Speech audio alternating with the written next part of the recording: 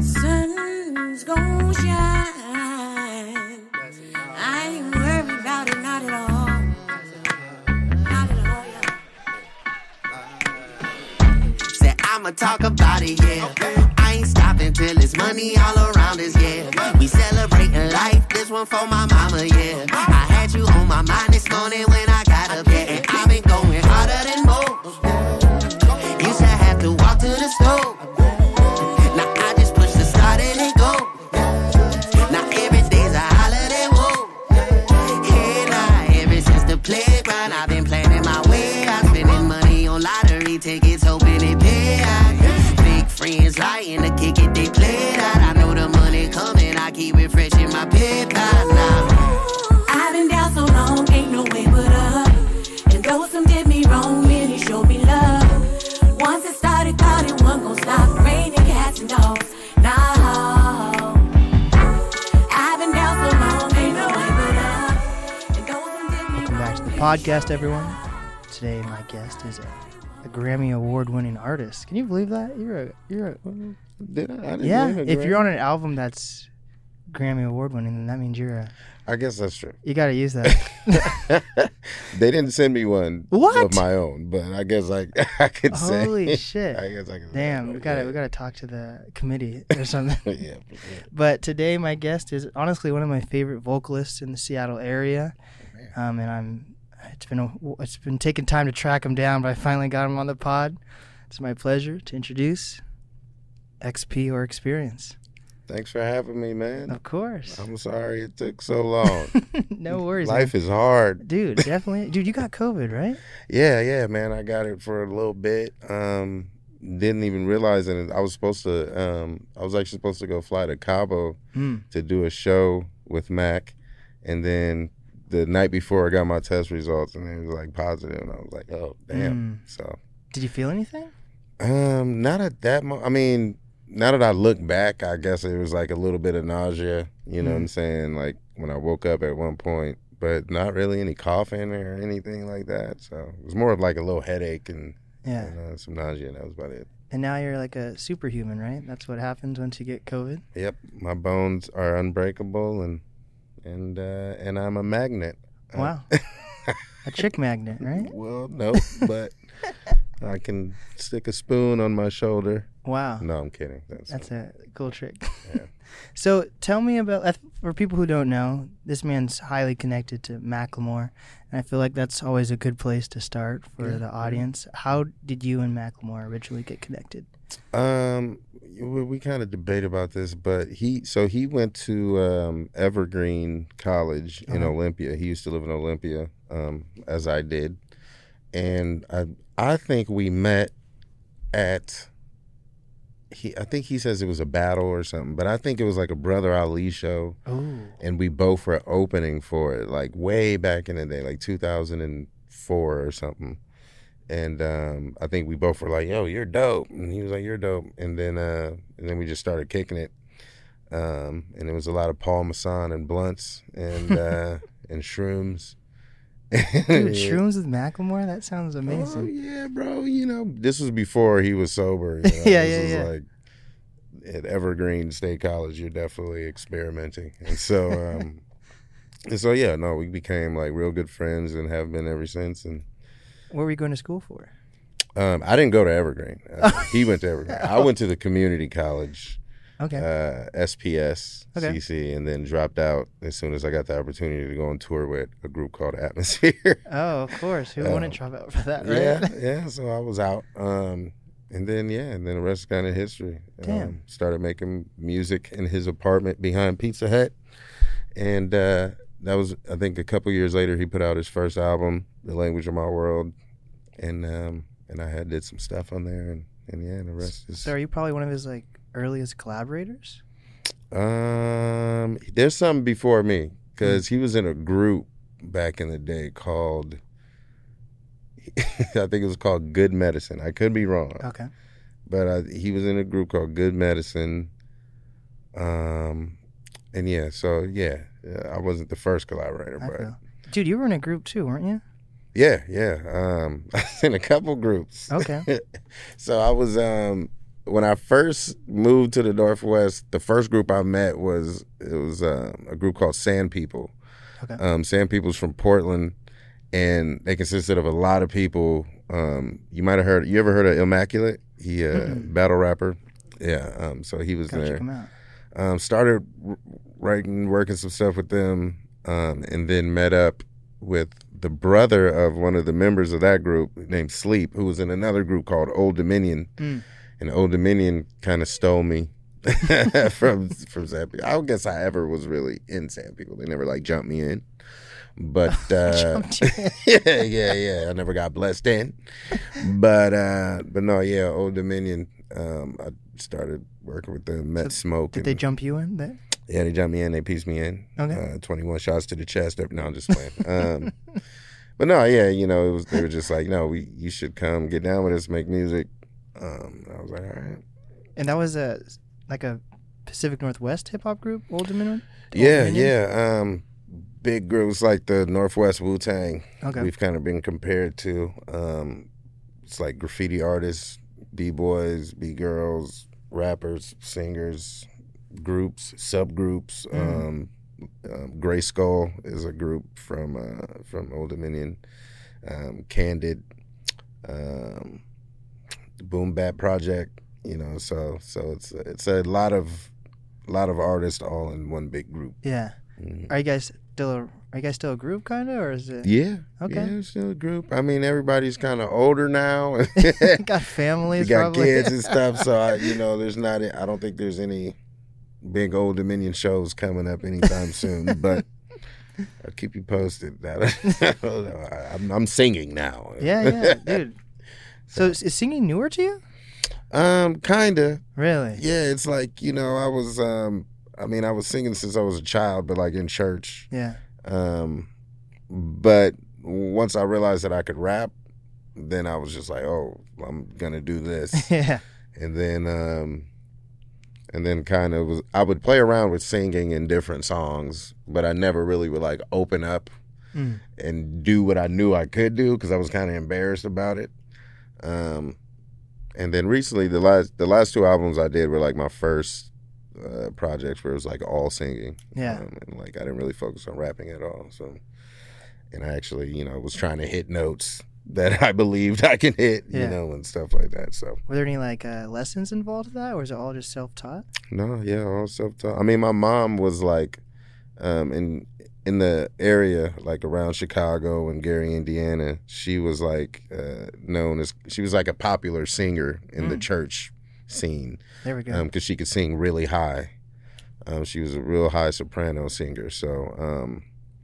So yeah, I also randomly, like I would sit behind the drummer at church and watch him play the drums, and one day I just knew how to play the drums. And so I guess from watching her sing and listening to her sing, I just kind of naturally knew how to sing. And so then you're a visual learner, I guess. I guess so, or audio as well. Oh yeah, sure, that's audio. Because I'm really good at hearing things and then like imitating them or mimicking them. And so can you like tell when someone's like out of pitch or anything like that? Oh yeah. Wow. Yeah, for sure. Damn. Yeah. There's some artists who have no idea. You know what's crazy? Yeah. I went to a show. I think it's part of the music, so it kind of makes sense. But I went to my friend Fluency's show, and it's like EDM, so the artists are kind of, the vocalists on it kind of have to follow that type of music. So they had this like laptop set up, which had like auto-tune on it to match like the beat and everything. Right. And I was like, that was kind of interesting to see like how like the meter would flip so they were in tune with the. Right. Yeah. But you probably don't need to do that for when you're performing, right? No, I don't do that. I mean, I'm also from the era where you kind of got made fun of for doing that. Not really. Yeah. Until like T-Pain came along, and then it was just like auto-tune was just crazy, and now it's like the norm. So now auto-tune is more something like some songs call for it. It's like, yo, I really want to do auto-tune on this, you know what I'm saying? And then some songs is just like, nah, I'm just keeping natural. Yeah. But yeah, there's a lot of artists who are just everything they do is auto-tune. But there are some artists who don't use auto-tune, but they still get their vocals pitched. Like they can have somebody go in and change every single note to the right note. Yeah. Do you know the background behind like T-Pain? Have you watched This Is Pop on Netflix? I watched some of it, but I didn't. I don't think I watched the whole background on T-Pain. He so Cher, I think everyone knows, was the first person to ever use autotune. Cher. Yeah, it was. I think it was that. Do you believe in love? Do you believe That's in love? funny. Okay. And then T-Pain was like trying to figure out how to copy that. So it took him like multiple years, but he'd go through all these like presets until he came across something that said auto-tune. And like he'd like literally just test out every single one and be like, can I sound like Cher? Nope, this isn't it. Next. And he came across the auto-tune. That's hilarious. Yeah. Yeah, I wonder if Cher gets like a percentage of every song that has auto-tune. Damn. Right? So she's the birth of SoundCloud. She birthed SoundCloud rap then at that point, right? Pretty much. She's the first trapper out here in the bandos. Damn. So you're originally from Detroit, right? I grew up in Detroit, Wow. Gary, Indiana, and East Chicago. So you probably grew up like rough and tumble then. Yeah. Yeah. Yep. Yep. Nice way to put it. Yeah. When I grew up in Gary, Indiana, at the time it was the murder capital of the world for 7 years in a row of the world. And the gang violence was pretty crazy. Still is in Detroit and Gary and East Chicago. So damn. Yeah, I got up out of there. I was like, I'm gonna die or go to prison, so I should probably go to where the mountains and lakes and rivers are. And how old were you when you left Detroit then? Well, when I left Detroit, I was pretty young, so I think I was like maybe 8 or 9. Okay. But then I would like go back randomly. And then I really grew up in like East Chicago and Gary. Yeah, Gary's rough as fuck. Yeah. That's where most of my family still is. And so yeah, that's a lot of stuff happened. I think I could write a whole book on that lights. But so the crazy thing is my dad lives in Olympia. Okay. So I was coming back and forth every summer. I would come up here and stay for the summer and then go back to the hood and have all these stories of like mixed women, like Hawaiian mixed with black, and they'd be like, "What? This is crazy." Damn. But yeah. So you moved for college, or you moved with family? No, I just moved to. Oh, because my dad lived up here, but I was living with my mom. Got it. Why did he move up here? I feel like. Well, he was military, so he's from Louisiana. Okay. And so he came up to like Fort Lewis, which is like down closer to Olympia. And then my grandmother, rest in peace, she actually was running for mayor of Olympia at the time. Ooh. She was like, my grandmother was like the first black woman to have a government seat in the state of Washington. And wow. Ended up becoming like ambassador to Japan at one point and like was under the Clinton administration. And so I had ties up here, but my mom moved to the Midwest for some reason. I have no idea. I'm trying to figure it out. But so yeah, I kept coming back and forth until I just decided to stay one year.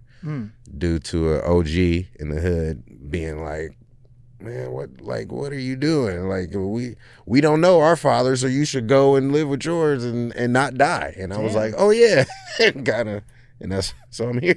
That's a cool coming of age story right there, right? Yeah, it's a little more detail. I'm trying to keep it short, you know what I'm saying? But yeah, definitely had to get it. I love it there, but it's a little too crazy for me. So did your music didn't start catching on until you moved to the Pacific Northwest, or? Yeah, for sure. Yeah, I wasn't really focused on making music when I was there at all. It was some other stuff. But every once in a while we would have ciphers and we would have freestyles, and every time we would, I would get a look like, yo, what? Like, what is this that you're...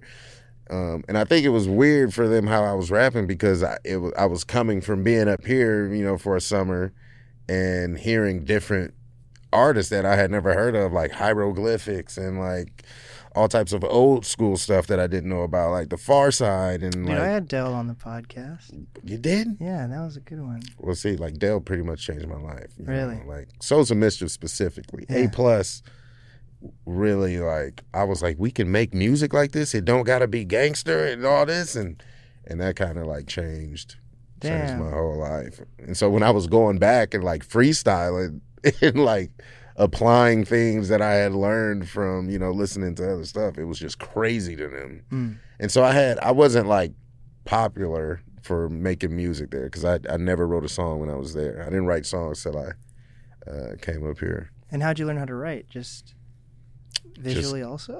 I mean, I guess it was just, I guess once you figure out the formula, it was just, I knew what 16 bars was, and I knew that was the time limit that I had to fill, essentially.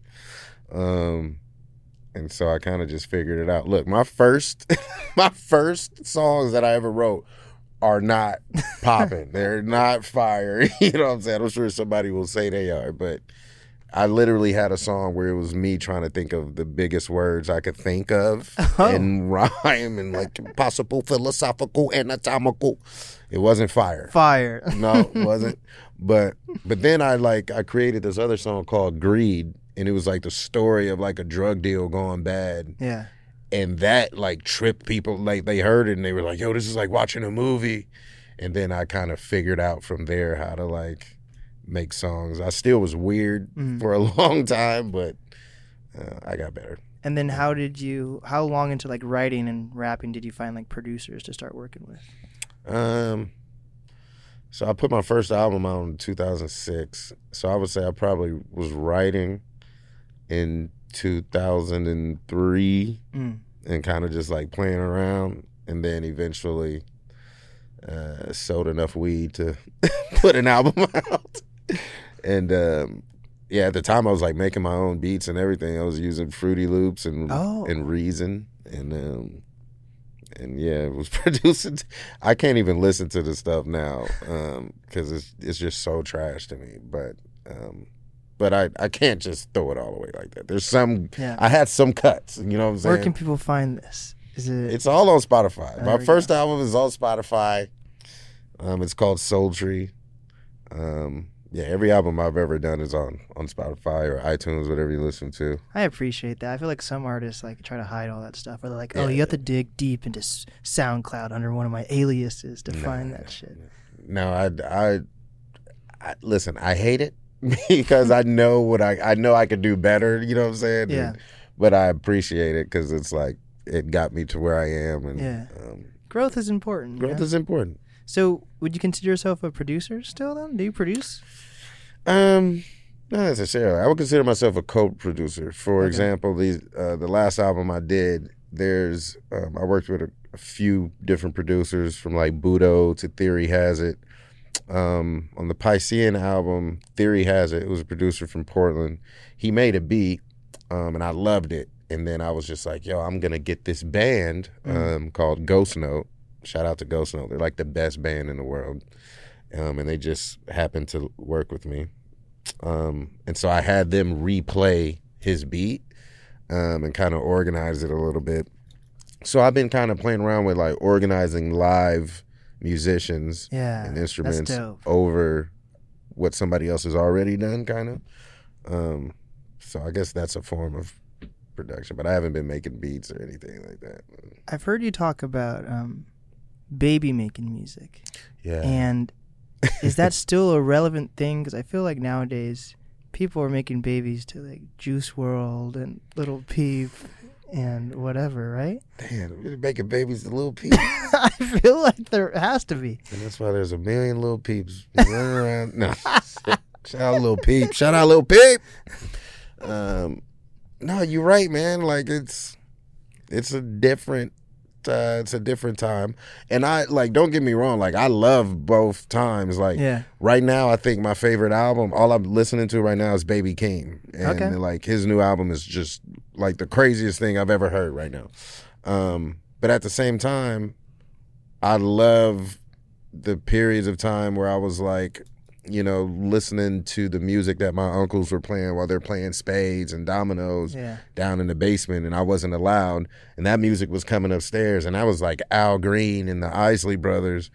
And so that's kind of what I've been drawn towards lately, is like making music that's like nostalgic. I love that. That the family can get together and listen to at like barbecues and like, you know, good time, good feel music. Dude, the Temptations are making a comeback. Did you see that? I did not see. Dude, they're actually fucking killing it. Yeah, they're working with like newer hip hop artists. Like they're like transitioning to Temptations are fire. Yeah, I think the last album I bought an album from them like back in like 1997 because they put out an album in like 98 or 97 or something.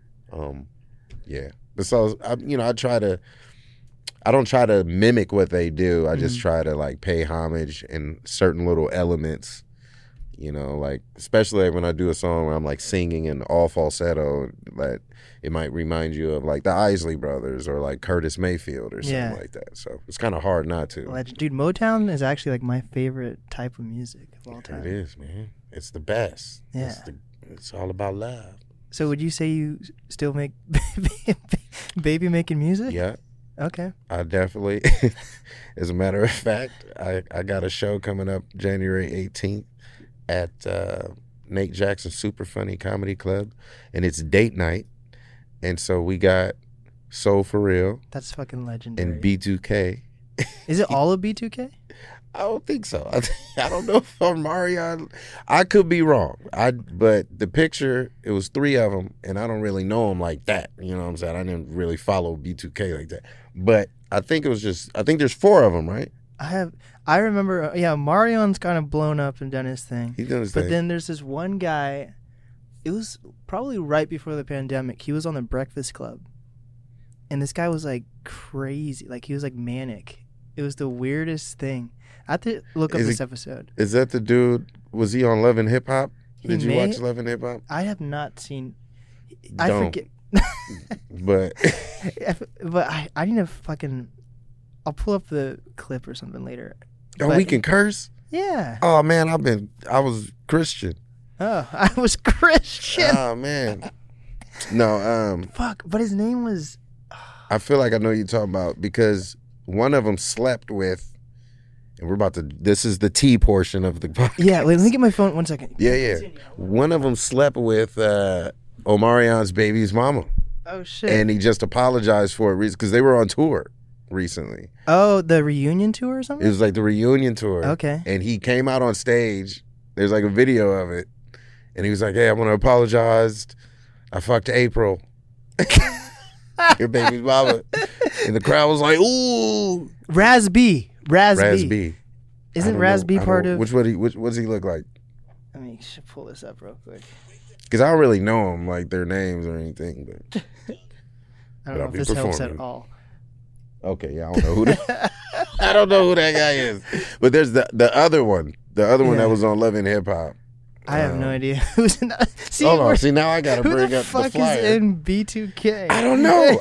You know what? I thought it was Immature. Remember the group Immature? Immature changed their name.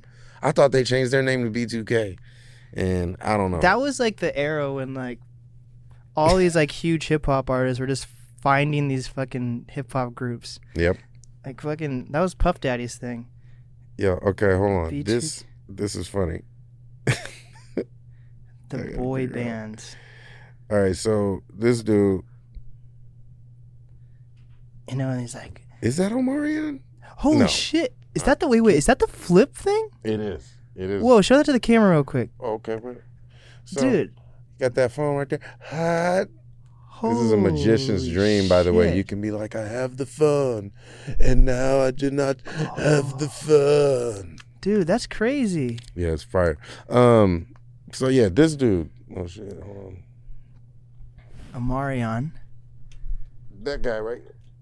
Okay. Oh shit. This guy right here. Okay, who is that guy? That's the one guy who's on Love and Hip Hop. Okay. But is this Omarion? Dude, if Omarion's... Is that Omarion? That's not Omarion. Let me look up Omarion real quick. Anyway. I'll be there. January 18th. Be there. Wait, that might be wait. This is what Omarion looks like? Yeah, that's what Omarion looks like. And I don't think that's Omarion, but also it could just be like they could have just chose like a stock photo of B2K. You know what I mean? that's true. But is there 4 in B2K or is there 3 in B2K? I think there's 4. Okay, so Omarion is not in this picture, which means he will probably be there. I'm not going to say he's not going to be there because people need to get them tickets. Yeah. But I don't know. Dude, Candy Rain, though? Candy Rain is my jam. Come on, man. My love, do you ever dream? I used to do this. Yeah, that's so there's going to be some baby making going on at the comedy club. At the comedy club. Damn. Isn't that so is there going to be comedy there as well? Not that night, I don't think. I think maybe if there's a host, they usually got a funny host who might do something in between, but I think date night is more of just like come listen to some music, chill and vibe. And what is your connection with comedy? Do you own a comedy club or something? Yeah, this one. So you I'm own part owner of this one. Yeah. With Nate Jackson, or I'm confused. Like, break down your connection with like comedy. So yeah, I've known Nate when I first moved up here. I met Nate Jackson at church. We went to the same church. Was it a black church? It was a black church that had become a multi-million-dollar church, and they rebuilt it up, and it's another story. And so I met him there, and then eventually, life goes on. He went off and did his thing, and then next thing I know, he's just blowing up in comedy. And so I followed him for a while. And would be, watch things he would post and stuff like that, and we kind of stayed in touch. And then eventually this opportunity came along. He wanted to do this club, and I knew we had an acquaintance named Joey LaRock, who used to do some other clubs down in Olympia. Okay. And I had been telling him that I'm looking for something to invest in, and so it kind of, I was like, Nate, I know Nate, and so it was like, yo, let's do this. Holy shit! So. Yeah. So damn. Now we got a cracking ass club that everybody needs to come to. And what is it? What's it called again? Nate Jackson Super Funny Comedy Club. So superfunnycomedyclub.com. And where's that at? It's South Tacoma. Okay. Hosmer Road. Yeah. How long's it been around? We've been open about a year and a half. Oh, so this is like a newer venture for you. Yep.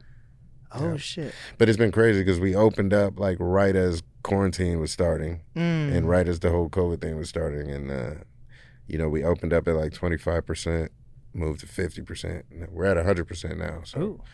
But it's been cracking. We just had Lil Duval. What? Last week. We had DC Young Fly before that. Oh, so you're pulling out acts already. Every weekend, we got a big act. Every weekend. Like there's no skipping a weekend where there's not a big act. Is this gonna be? Is it? I feel like those guys are already like hip hop influenced. Like, is this comedy club more focused on like black culture, or is it whoever? Or? It's whoever's fire. Okay. Before that, we had George Lopez. Okay, that's dope. Who was, what I'm saying, orale, and we've had who am I? Oh yeah, Russell Peters. Okay. So that's India right there, you know what I'm saying? Over to Mexico, back to Africa. We do a lot of Africa. There we go. But, I think we got Michael Blackson coming soon. Oh, shit.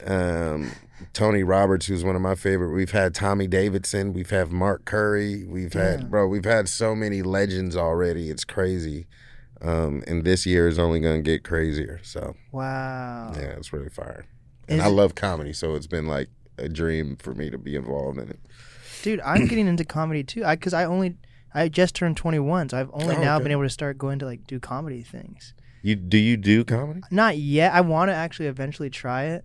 I'm going to start doing like live podcast things. Mm-hmm. It's going to be like a mixture of like me hosting, doing a Jimmy Kimmel thing, and a concert all in one. So I want to do like a concert type series in a theater versus like a concert venue.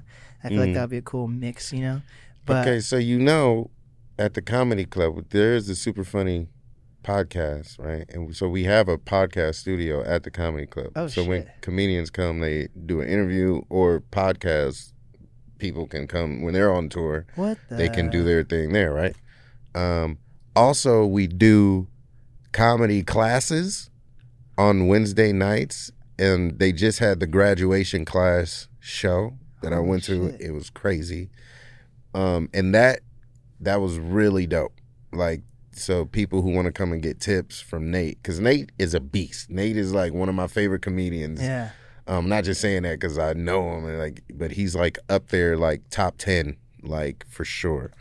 So he gives back to the culture, though. It seems like that's awesome. Yes, and so, so yeah, I think I'm not sure when that starts up again, when they start, to do the class again, because they just had a graduation. But that was Wednesday nights, and then Tuesday nights is open mic where anybody can come and get up, and they do the draw. So they put your names in a hat. Yeah. And then they have people who are guaranteed to go up, right? Like 10 people, but then in between they got the hustle spots. Yeah. So your name gets pulled up. You might get pulled up, you might not, but they just want you to be ready. It's kind of like that on edge thing. So holy shit. So you gotta come do something, man. Tacoma. I'm starting to come down to. And you know what's also crazy? I've met a lot of like older hip hop artists tend to like retire in Tacoma for some reason. Really? Yeah. Tacoma's kind of popping right now. It's like coming up. Yeah. Like,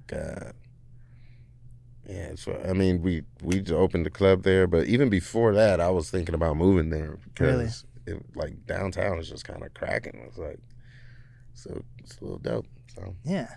Kind of don't want to tell nobody. Kind of want to keep it secret a little bit, but yeah. Dude, my whole goal is trying to connect like all of the PNW. So I feel like I need to get down to Tacoma more often than I do. Yeah. I've only had a select artists from Tacoma on so far. Yeah. You know? Bro, you gotta come. You gotta come down, check out the comedy club Tuesday night at least. Yeah. How often are you there? I'm there too much actually. Like I'll be at all the open mics just sitting and watching because Nate is trying to convince me that I should do it. Oh. And so I'm just sitting down there soaking it up, judging motherfuckers, thinking what they're doing wrong. And just waiting for my time, waiting for my day. No, I'm just kidding. Yeah. I'm not going to do that. But no, I could see that. You guys do maybe. it. But Do you host events? I could see you at least being a host. Bro, I'll tell you this. I didn't host, but I would. I don't know if hosting might be harder. But we did the comedy competition, right? Okay. And there was this 200 people entered. Oh, shit. We chose the best 50, and then there was this competition, and I judged a couple, right? And I'm a big fan of comedy. So I've seen all types of comedy competitions. I've seen roast. And I know usually at comedy competitions, they get comedians to judge. And I'm like, all right, so if I'm judging, this is like my chance to see if I'm funny, right? So I'm going to try to like, as I'm giving notes, I'm going to try to like talk shit about the comedian or like say some funny jokes or something. Yeah. And so it comes time to host and I do my thing and I'm like, all right, I'm going to try to be funny. And I try the first time I talk shit about the comedian or something, and it like the whole room just cracking up. And I was like, ooh, that's how that feels. I felt it like right here. Yeah. It was like the spirit. It was like of comedy. And I was like, ooh, I might can. So now I had a little, confidence. Yeah. So now I'm taking notes and writing more little jokes, talking shit about the comedians. And some of the comedians are like I'm like killing it more than they are, And so after that, Nate was like on stage, like, "Oh no, XP, you might need to do this," and I'm like, "Oh no." Damn. And so I don't know. I'm not bragging or nothing. I'm not saying that I'm like hella funny. Well, you got a comedy club, and you know how to write. It sounds like. I mean, you do the math. You do. So, But tell me, how did you get XP or experience as your name even? oh man, the story of the title. Story of the title. I was trying to, because back in the head they used to call me Tigger from like Winnie and the Pooh. Okay. And I was like, nah. And I guess I also used to look like Big Tigger from Rap Scene in the Basement. So I guess it was like a play on that. But I was like, no, that can't be my rap name. So me and the homie were trying to figure it out one day. And back then, like in 2002 or whatever the hell this was, AOL was like popping. America Online was popping. And they used to send discs, like CDs in the mail that you can upload a demo. Yeah. AOL. And one of them was like, the AOL experience. And I was like, and I'm on the phone with the homie. I'm like, yo, the I could be the experience, like the experience. And he's like, I don't know about the. He was like, I wouldn't put the in it, but he was like, maybe experience though. And I'm like, all right. So I looked up the definition of it, and I was just like, it was just like destiny. I was like, this is it. And I was like the definition, the act of living through an event, anything or everything observed or lived through, personal participation resulting from this, right? So I was like, yo, it's just life. It's like, it's like living through something and then learning from it. And then that's experience. That's like you're experiencing life. That's me. Right. So I was just like, I'm just living. To me, it was very simple. Yeah. A lot of people hear it and be like, oh, you're experienced. Like you have the experience. And I'm just like, no, it's more of like an ing. Like I'm experiencing life and learning from it. And so, yeah, that's kind of, I was like, once I read that, I was like, okay. Wow. Plus, you hear little sayings like experience is the best teacher. And so I was like, okay, this is perfect. That's cool. So, yeah. So how connected would you say you are to the music scene in Seattle? Do you try to stay tapped in, or do you think earlier on in your career you were more tapped in? I think I was more tapped in early on. And then I think I was trying to get tapped in. And then I kind of gave up on trying to get tapped in Seattle. And then just kind of focused on who would ever accept, listening to me. And like my music gets way more play like overseas, like France, Australia, Germany, and Texas. Like really, like really fuck with me. And Seattle, I'm like in Seattle, I'm like I'm like your favorite rapper's favorite rapper. It's like they think they the best, but they'll come to me and be like, yo, you're like you're hella fire, bro. And like like I remember there was times where some of these rappers right now, who some would say are popping in Seattle, used to be front row watching me like do my thing like a fan. I ain't saying no names. Oh. I ain't saying no names, but no, you know what I'm saying? So but Seattle scene is very interesting, and it's very cliquey. I don't blame him, you know what I'm saying? I don't blame the scene. If you were to say you're still part of the scene, where do you think you would fall? Like what part of the music scene would you be in? I mean, I would hope that I would be accepted in the soul scene. I'm not really, trying to like be a so-called rapper as much as anymore. Like I'm always going to be an MC. Like I'm working on something right now, you know what I'm saying? But I think I'm more focused on singing and making soul music. And I don't think there's that big of a soul scene in Seattle. Although, like, one of my favorite vocalists is Tiffany Wilson. Dude, yeah, you have that song "Cats and Dogs" with her. Yeah, it's one of my favorite songs. I got that with her, and then there's another one where we do a duet on there. It's called "With You," and she's from Seattle. Yeah, she's from Seattle. I didn't look more into her, bro. She's the filthiest singer ever, and like. But it's like a lot of people don't know that, but a lot of people do. But it's just it's just a group of people who are looking for soul, like real soul music, versus, I mean, Seattle just has so many, things. It's like you want EDM, you want like trap, you want some West Coast gangster shit. It's like there's so much shit, and it's kind of spread out.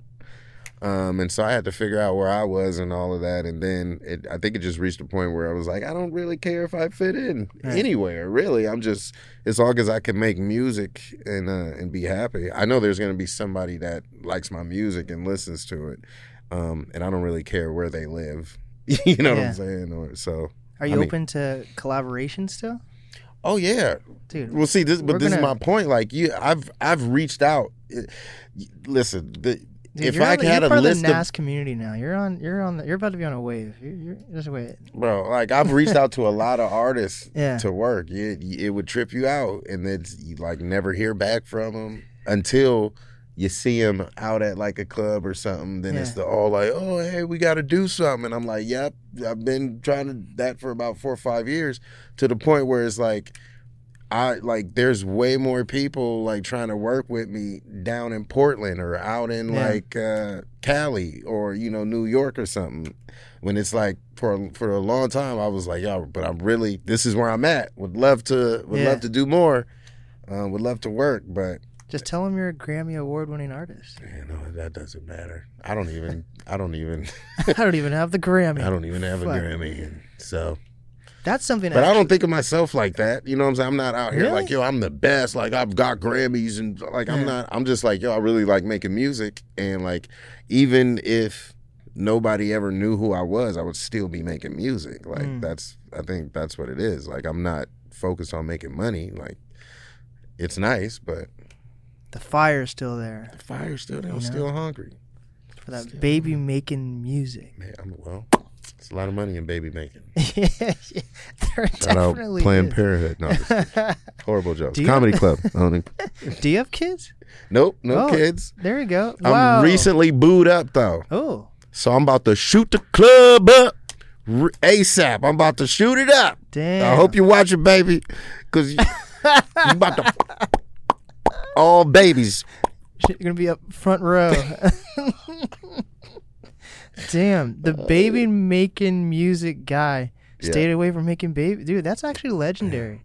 You know, well, it's just listen. I'm not out here just dropping babies. That's good though. It's like what's his name? Just insert any tech mogul. Like they don't want their kids on the technology they've created. Exactly. So you've created a monster with this baby making music, and just pop, pop, pop. I refuse to have a baby to my own music. If that's what you're asking, I refuse. Oh, I didn't think about that part. That's actually a good point. Because do you know the monster that would be created? The love-making machine that would be produced and conceived on that night?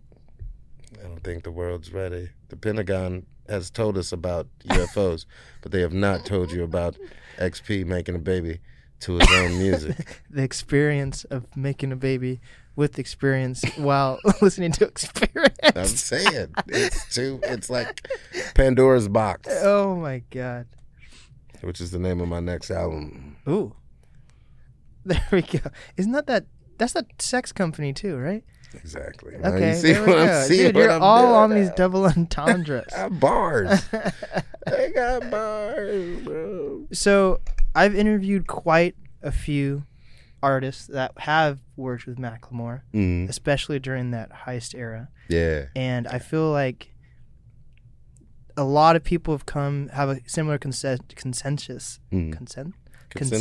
Mm-hmm. Yeah.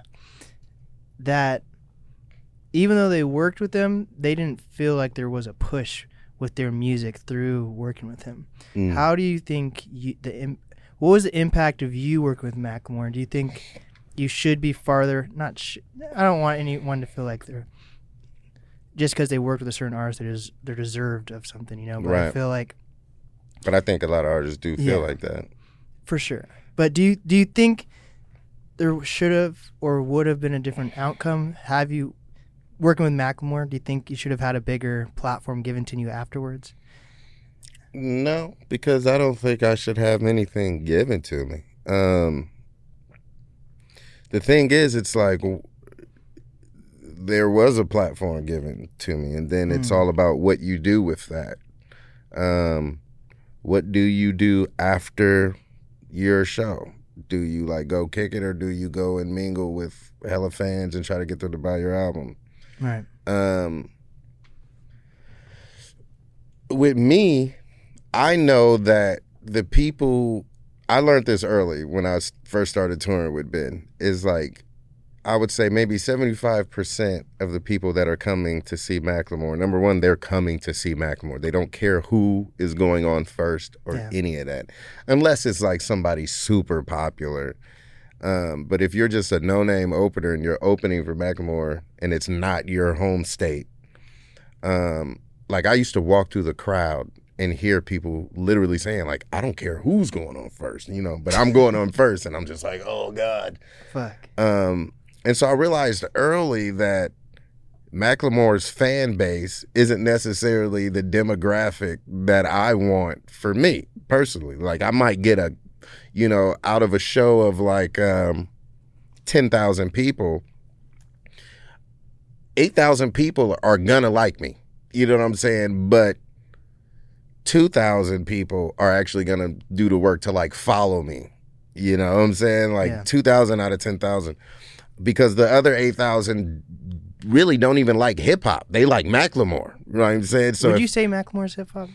I would, but see, he can do whatever. Like he could do some like country. He could do a country song. He could do some hip hop where it's like, okay, this. And usually when he gets on that tip, people will say, well, this reminds me of like what he used to do. Like, but he can also get on that pop shit because the pop shit is what goes universal. You know what I'm saying? It's like he could spend all day rapping about a street in Seattle that nobody in France has ever heard of. But he's got both. You know what I'm saying? He's got the Seattle, he's got the town cuts. And so he just figured out how to ride, find a balance. Yeah. From being pop and then being himself and then being hip hop, which isn't just like making music, it's like a lifestyle. So he is that. But he's also a businessman. He's also a family man. He's also funny as hell. And he's not a gangster. So he can't make gangster music. Right. You know what I'm saying? So what else is there but to make music that's him? It's about having good times. It's about love. Or it's about his sobriety, which, you know what I'm saying? It's his life. So with that being said, and me, where I'm making music, mine's a little bit more soulful. I'm turning up sometimes. I'm drinking. I'm smoking. You know what I'm saying? The crowd that comes to see him, a lot of them respect the sobriety about what he's doing. And a lot of the front row is usually people with signs that are like sober for 7 years. You know what I'm saying? It's not a tour where it's like groupies backstage or any of that. His wifey's tour manager, their baby's back there. You know what I'm saying? So as far as like a platform, having Macklemore give you a platform isn't necessarily the best thing for all artists. Like it wouldn't work for everybody. It's like also he can put you in front of the world, like, and this goes for any artist who has homies or people from the town that want to be put on. They can put you in front of the world. If the world don't fuck with you, the world just don't fuck with you. And I think a lot of people don't know how to rate themselves as an artist to see where they fit. Like, how do they find their lane? Everybody thinks they're the greatest of all time. Everybody wants overnight success. And if it doesn't happen the way they dreamed it was going to happen, or the way they wrote it down to happen, or the way their visual board says it's going to happen, then it becomes somebody else's fault. And I've seen this a lot. But I don't know. For me, I've always been able to humble myself and be like, yo, I'm not where I want to be, not because this man didn't do enough for me. He did everything. He did completely enough. He like took me on world tours, put me in front of all types of people that I can network with, right? And great things have come from that. Like, you know what I'm saying? Like, I'm hella blessed, you know what I'm saying? And will continue to be so because of things that he did. So I don't know how much fault it is of his if I fail at anything. You know what I'm saying? Does this make sense what I'm saying? Yeah. Like, it's just interesting because, like, I've had, like, Juan's on, which is, like, the perfect example of that. Like, I think even Juan admits he kind of fumbled the bag. Huge. So I don't know, but Juan's, and then Ray Dalton. I feel like Ray Dalton's been able to make a career for himself. But like it's just interesting. But then you see like there's a conspiracy with the people that Macklemore works with. Like people are like, the reason why Travis Thompson has made it is because he's almost white and Macklemore's white. So he passed. He's white. almost white. Yeah, so it worked. Versus when you have a Ray Dalton, an experienced Wands, those guys are all black. I'm like, what? But it's a thing you hear. That's a little crazy. It's a thing you actually hear. Like people are genuinely like, if Macklemore's working with you and you're white, you have a better opportunity of getting a bigger platform. Yeah.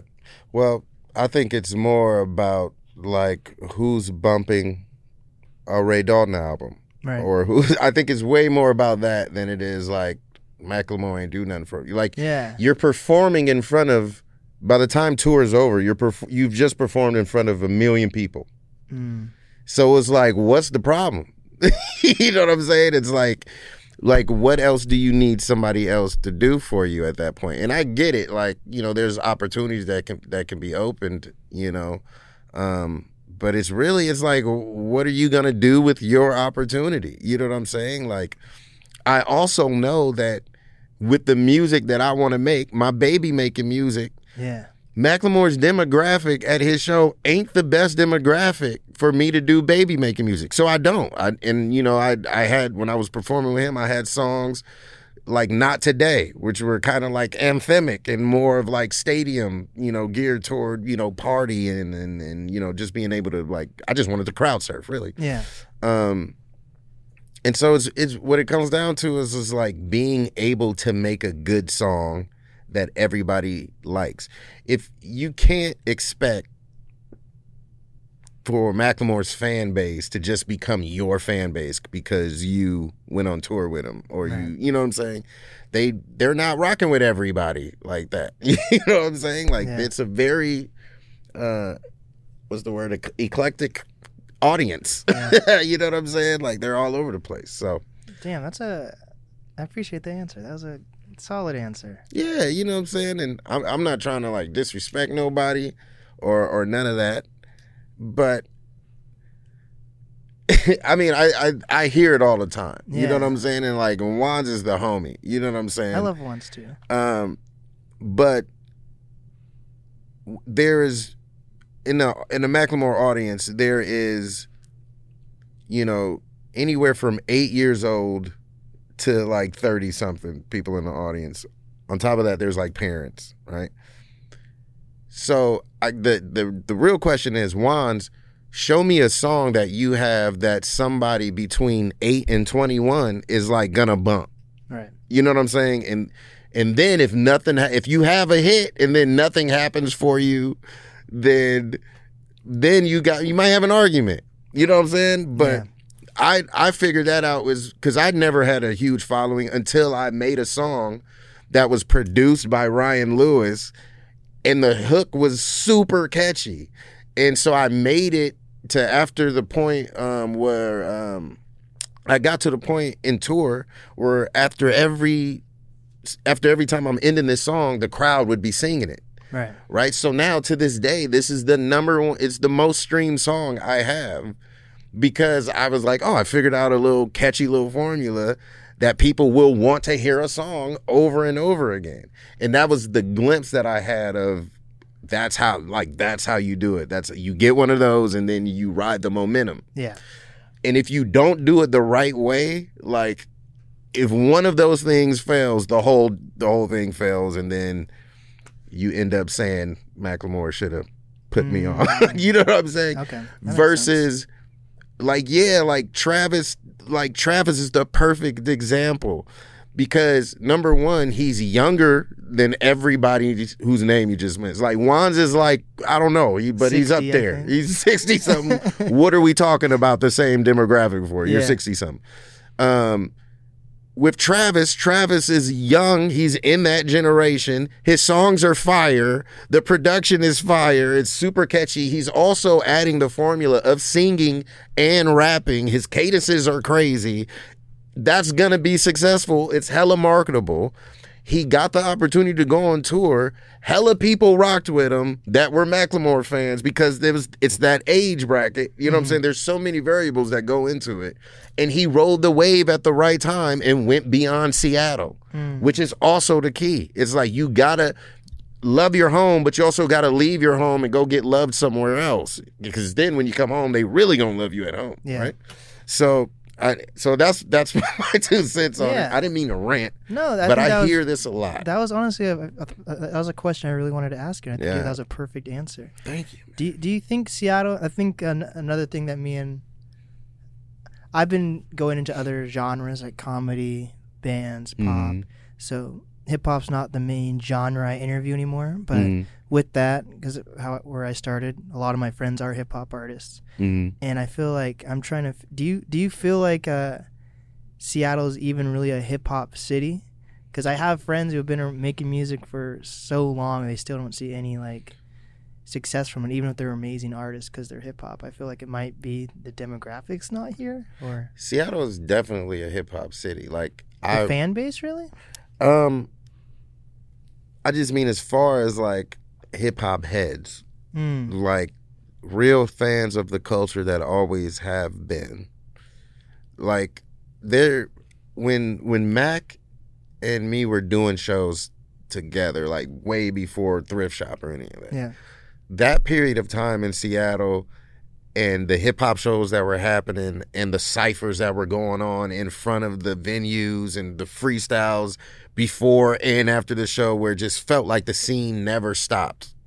I think that genre and that group of people just got older, and they still exist here in Seattle, but it's like they're not trying to go out to shows because shows are crazy and filled with young kids that are fighting and doing crazy shit on lean. I don't know what old people think. I'm not old.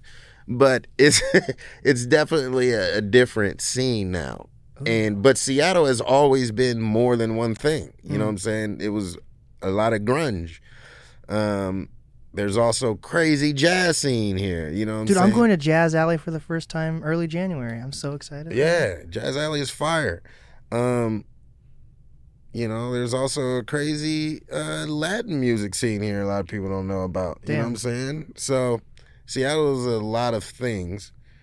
And yeah, it's so you can't really say it is a hip hop town and it's not a hip hop town. It's like it's just a mix of all type of music, which is what hip hop is essentially. So I guess to me it is a hip hop town because I remember how it was, and now it's just a new face, and it's just a younger group who have come in. Hip hop is different; it's evolved or devolved to some. Yeah. But yeah, it is what it is. I guess people just don't know how to find their audience in Seattle. Then maybe they don't know how to market the right way. That's probably one of the bigger things. That's true too. Because when you said there's older people, like when I look at my demographics, even. Because I've done so much hip hop, I actually have like a pretty older fan base. So maybe that is a thing I should take into account if I want to throw shows.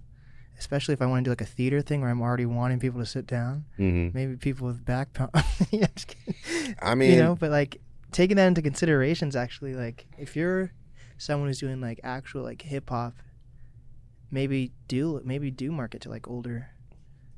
I mean, don't get me wrong. I mean, there's still a younger generation who likes it. Who likes it, right? I mean, I think J. Cole has helped with that. He's helped translate what the underground hip hop conscious so-called scene was and how that could become successful in the mainstream but he still like has some pop elements to it. But essentially it's hip hop, right? It's what we really feel hip hop is. So yeah, I mean the older group of people, 30 and up, maybe even 28 and up, that's definitely where, you know, they want to hear what reminds them. And they're the ones who could actually afford to go to shows probably too. Well, we'll see.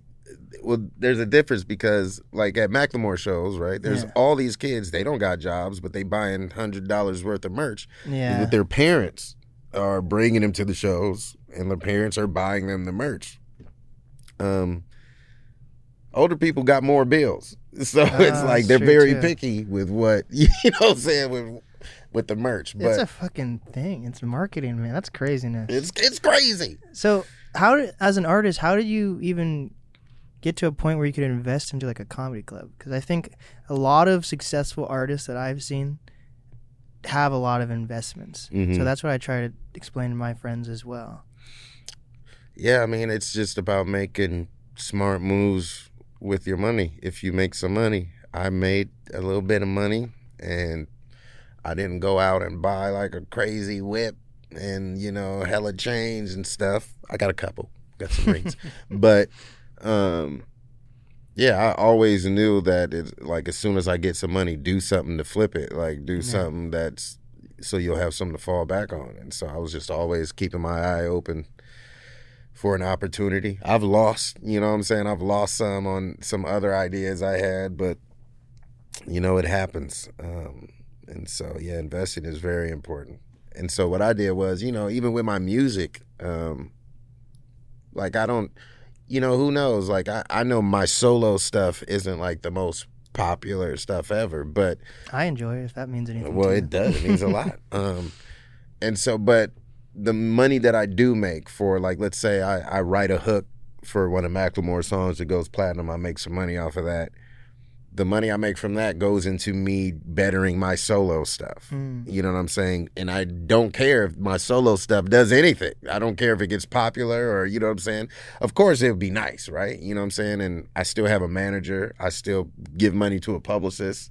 You know what I'm saying? So I'm doing what I can do to make it popular. But I know that by me being myself and like doing a certain style of music, that there's gonna be a certain style of people that fuck with it. You know what I'm saying? So, so I'm never like trying to force myself to make some type of hit that's gonna make it on the radio. Like I just can't do that. I can do it for others. You know what I'm saying? I could be like, all right, let me come up with a hook for you and Kesha or whatever. I could do that. Like, I can write songs for women. I could write songs for men. You know what I'm saying? Like, I can write country songs if I needed to. Yeah. But when it comes to, like, me being myself and making my music, like, it doesn't need to be popular at all. Like, I just want it to be good. And I want people to, you know, be honest with me about it. So, yeah. Yeah. You seem like a well-rounded guy. You know, I'm all right. I got some jagged edges. Yeah. But I'm like an oval. Okay. With a couple.